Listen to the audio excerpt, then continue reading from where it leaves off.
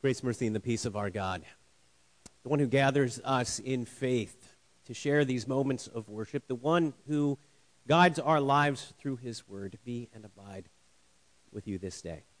Amen. Today in our series of messages based in the epistle of James, we've reached this latter part of chapter 3 and much of chapter 4, and we're going to take a look at that text with the idea of be humble. Be humble. Sometimes when we talk about humility at our house, we have an ongoing joke where I'll tell Paula, I'm the best at that. I'm the best at being humble. So good at humility. I learned this word recently, humble brag. Have you heard that one? A humble brag is when you intentionally say something that starts to sound humble, but ends up like intentionally saying something that you want people to know. Maybe you've heard a humble brag before. Here's some examples. I'm so stressed since my promotion, I've even lost 10 pounds. Wow. Okay. Here's another one. I need some advice. I don't know what to invest in next. My portfolio is diversified and my 401k is maxed out. What do you think I should do? Okay. That's a humble brag. The neuro response that we have to talking about ourselves is apparently the equivalent of eating or physical intimacy. So that's why social media has this addictive quality about it. Even though we're not speaking about ourselves, it's kind of similar. We're all, in a lot of ways, turned in on ourselves, narcissistic. We like to think about ourselves, talk about ourselves. We want other people to know about us. And so it can be good and helpful in a conversation when we can relate to one another, but it can oftentimes turn into humble brag or just plain leave the humble off, right? So we can talk about the problem of pride. It's okay to be proud when it's framed well and correctly. I can be proud of my kids for the accomplishments that they've done. I can be proud of myself as long as that's framed well, right? It's okay to be proud. The problem is pride. And the related words, they sound awfully similar, and they are connected to the same kinds of thoughts and emotions. But being proud in a moment, for an event, for a circumstance, for an accomplishment, is okay. It's when we become overwhelmed by that. See, the thing is, ambition is admired, right? If you're the boss and you're going to interview someone who's a potential employee, who are you looking for? The person who says, well, I like to take a long lunch, and I'll accomplish, a decent percentage of the work that you give me. Meh. I'm probably right around average as a worker. That's probably not the person that gets the job, right? It's the person that sits down and I want to accomplish great things and I want to do things for the company, right? Many times in an interview, there's strengths and weaknesses that are talked about. I remember having a summer job. So my undergraduate degree is in engineering, and one of the jobs I had in the summer was with some other engineers. And we were talking about, well, I'm going to graduate, and when I do, I'll be, probably going through interview processes, anticipating that, position I hope to land at graduation. And he said, well, they're going to ask you about strengths and weaknesses. What do you tell them? Well, here's some strengths, here's some things I do well, and I don't know, how many of my weaknesses should I talk about? He said, here's what you do. When they ask you about weaknesses, tell them things like you're overly ambitious, that you don't have patience for when other people are slowing down the process. It just really is aggravating for you because you want to accomplish so many great things. I think I might have tried it, actually. I didn't get that job. Ambition is admired, success is celebrated. If you look at the who's who of business leaders, there are names that we all know. Jeff Bezos, you know who that is. Elon Musk, you know who that is. At least probably the vast majority of us know those names right away. We know who Larry Ellison is. There's a pantheon of politicians on both sides of the aisle whose names we know because they've won elections. But we don't remember the people who also ran, right? And maybe we do. Sometimes we remember. We remember who lost a lot of the presidential elections, for example. But do you know who lost the state assembly for your local district a couple elections ago? No. We don't know who that was. Maybe if we saw the sign again, right? Because, you know, those political signs are somewhere in the gutter under the tree where they got blown by the wind, and, 4 years later, somebody finally pulls them back out. And along with those yellow bags of litter that got picked up, maybe you'll see a political sign that looks kind of familiar. Because a couple elections ago, that was one of the signs that you saw. But we don't remember those names. We don't know who those people are because we don't celebrate mediocrity, even in a time when everybody gets a trophy. You don't even have to be successful to be remembered, though.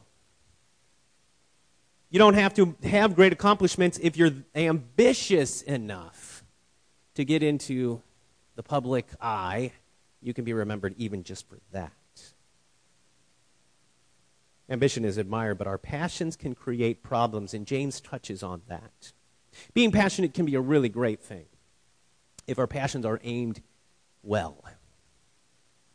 Maybe you're passionate about marginalized people.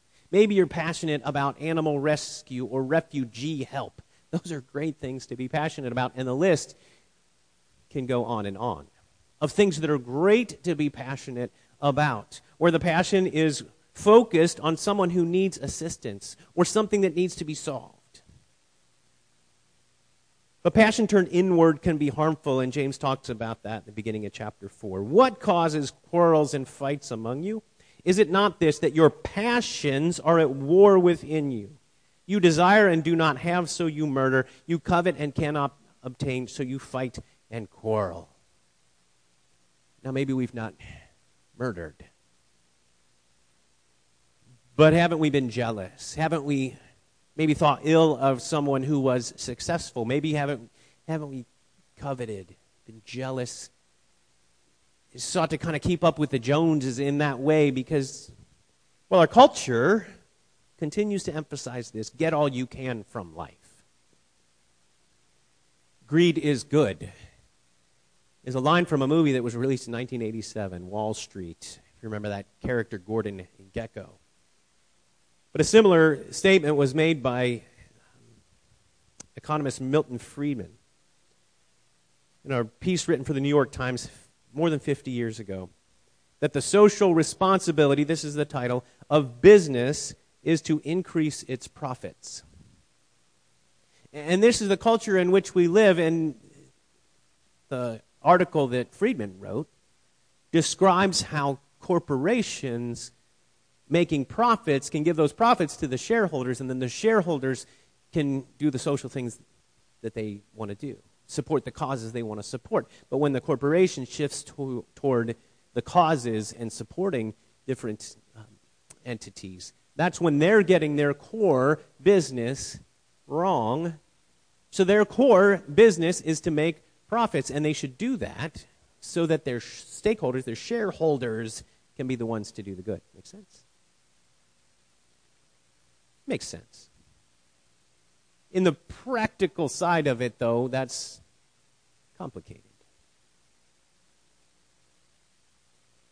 James 3, so we back up a couple verses into chapter 3. This is not the wisdom that comes down from above, but is earthly, unspiritual, demonic. For where jealousy and selfish ambition exist, there will be disorder and every vile practice. And isn't that where we live? Isn't that common in our zip codes? Isn't that frequent in our observation and our experience? And hasn't that even affected us in the way that we live our lives and the things that we do? That we pursue our own goals and objectives and dreams, which, like I said, can be a good thing. But if those goals and objectives and dreams that we have are focused on ourselves and our lives and what we want to get out of it, it can turn south. Greed, pride, and ambition, hallmarks of society and culture, affect us. But we look today not to the ambition of culture, but to the humiliation of Jesus. The humiliation of Jesus. Jesus understood the mission he was on. What plan would you want to follow? We talked about this from the employer side of it, the ambitious interviewee versus the mediocre one. What kind of leader do you want to follow? One who is going to be pursuing the goal, our common good, right? Doing the things that it takes to take charge. Kicking butt and taking names is often the way we like to think about it. The conquering hero is someone whom we would want to follow versus someone who's doomed to fail. Who would want to follow that leader? But this is what Jesus is talking about. The Son of Man is going to enter Jerusalem with an army, will storm the palace, overthrow and occupy the powers that be, and take our nation back. Doesn't that sound like the kind of phrase that the disciples could get behind? Right? Instead, what does he say? This is in Mark 9, verse 31. Jesus was teaching his disciples, saying to them, "The Son of Man is going to be delivered into the hands of men, and they will kill him, and when he is killed, after 3 days he will rise." Now, the resurrection part sounds good, but when you listen to the first part, do you even hear that? After 3 days. You probably hear he'll be turned over into the hands of men, especially if you're the follower. You're in the group of people who's going along with Jesus. And so when you hear things like the Son of Man is going to be delivered into the hands of men. So a captive? Under the control of other people? This is our guy. Delivered into the hands of men who will decide his fate, and he already knows what their decision is. Wow. But this is the track that Jesus is on, and he understands that mission. He already knows where he is going. The Son of God, who speaks of himself as the Son of Man. Jesus died for us. Philippians chapter 2. Words I alluded to in our absolution for today. At verse 8 says this, "Being found in human form, he humbled himself by becoming obedient to the point of death, even death on a cross."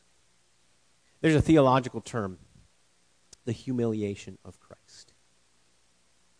When we hear the word humiliation, a lot of times we'll think of embarrassment. Right?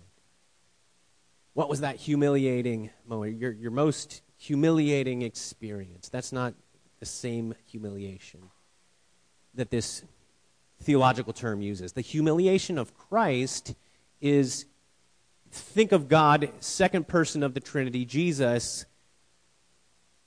He's God. He's omni-everything, all-powerful, all-knowing, seated at the right hand of God, the whole deal, right? He's all that. And yet, he humbled himself. He took on humanity. Like, just the incarnation is humility for the all-powerful King of the universe. What if one of those CEOs that we talked about before, they've got that Undercover Boss show. I don't know if that's still on or not, but maybe you've seen it. Where the CEO, goes to work and, gets all the whole disguise on and shows up for work and is like a janitor or a guy working in the cafeteria or something, right? Some kind of factory, he's on the assembly line. And the idea is, here's the undercover boss. so he can hear what the employees are talking about. He can, so this is the guy who has the corner office and maybe has, the best parking place and, for some of these guys, the planes and the helicopters and the whole thing. And a staff of people and maybe a personal chef, and we don't know what they all have, but he's got the pretty cush life. And he's showing up maybe with the lunch pail and the half hour to eat it, right? And he learns some things. And he hears from his employees what that's really like to live that way. Well, the all-powerful King of the universe showed up in this disguise, humbled himself to become one of us, like you and me, in humanity, fleshy, living in this world. And his ambition wasn't to come and conquer, but to conquer death in the grave by his sacrifice on our behalf. That's his ambition. That's his purpose. And he was pursuing that purpose even when it didn't make sense to anybody else. Because it was his passion for you and for me. So the humiliation of Christ is the incarnation, his birth, his life in the flesh, his suffering and death on our behalf. That's the humiliation of Jesus. And by his humble death, he accomplished the payment for our sin, the sacrifice for our selfishness, the atonement for our attitudes. And he calls us, rather than to follow the world's way, instead always be humble and kind. I think there's a country song with those lyrics. My wife's nodding. She's the fan of the country music, so I can always check country lyrics with her. Always be humble and kind. It's a country lyric, but it's a biblical concept. Humble yourselves before the Lord. That's in James chapter 4 at verse 10. Humble yourselves before the Lord, and he will exalt you. Back up a couple verses before that, in verses 8 and 9, is talking about our confession. The things that we bring before the Lord, to cleanse your hands, purify your hearts, mourn and weep. Now, God doesn't want us to go through life mourning and weeping all the time. But when we have hands that need to be cleansed, hearts that need to be broken, lives that need to be amended to become more like Jesus, then we are called on to humble ourselves because he wants to set us free. It's in that humility that we receive his grace. It's on bended knee that he speaks his atonement over us, that he forgives our sin and gives us more grace, as verse 6 says. So receive his grace humbly. Humble yourself before the Lord and have the mind of Christ. Philippians chapter 2, which is really the whole humiliation and exaltation, that's the other side of that coin. Humiliation of Christ and exaltation of him, because at the name of Jesus every knee should bow. That's in Philippians chapter 2 as well. But in there, in Philippians chapter 2, it says this: have this mind among yourselves, which is yours in Christ Jesus. The New International translates that, have the attitude of Jesus. Have the mind of Christ. Think like Jesus. Feel like Jesus. So that we can live like Jesus. Have this mind among yourselves. Be like Jesus. He made himself nothing. How can we make ourselves nothing? By setting aside our personal ambition, our personal pride, by looking for the good for the other. Have that mind. A number of years ago, it was somewhat of a trend to have a bracelet or a shirt or maybe a hat that had WWJD on it. And then I think it was Volkswagen, or it might have been somebody else. What would Jesus drive? Was how they adapted that. Okay. What would Jesus do? Maybe HWJT. How would Jesus think? Before we can get to the what would Jesus do, we have to understand how Jesus would think. What's the mind of Christ? Be transformed by the renewal of your mind, to quote Paul from elsewhere. Think like Jesus, have that mind, have that attitude of Christ, and be the greatest. Wait. We're talking about humility. How can we say be the greatest? Well, Mark 9, Jesus has predicted his passion, and right away after that is when the disciples are arguing about who's the greatest. Right? It's an interesting juxtaposition of those pieces. Like Jesus is talking about going and being arrested and crucified, and then the disciples are like walking along like, I'm the greatest. Or maybe they're voting for other people. I don't know how it worked. But they don't want to answer Jesus when he starts to call them on it, which I think is just hysterical. Right? So Jesus asks them, what were you talking about? And we know, right? We know he already knows. Because, again, all-powerful, omniscient, king of the universe. When he asks you a question, chances are he's not actually asking you the question. He doesn't need you to tell him. He knows. They wouldn't answer. So he sat down and called the 12, and he said to them, if anyone would be first, he must be last of all and servant of all. So in other words, follow Jesus' example.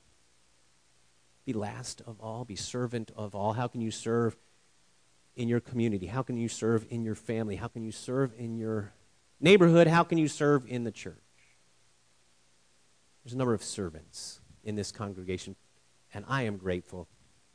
People who put in lots of time, lots of effort, some of whom don't want to be recognized for it at all, which is great. That's serving with humility. That's doing what needs to be done without expecting accolades. Now, we can celebrate one another. We can thank each other. That's not a problem. We continue to be focused on the cross of Christ and sharing the message of hope that we have in Jesus. We can do it with humility, and we can be the greatest. The Son of Man came not to be served, but to serve and give his life as a ransom for many. That's a chapter later in Mark 10. So we can lay down our lives, our selfish ambition. We can be kind and compassionate. We can serve our Lord by serving our neighbor. We can be ambitious about accomplishing great things for Jesus. Be humble. Be kind. Be like Jesus. Amen.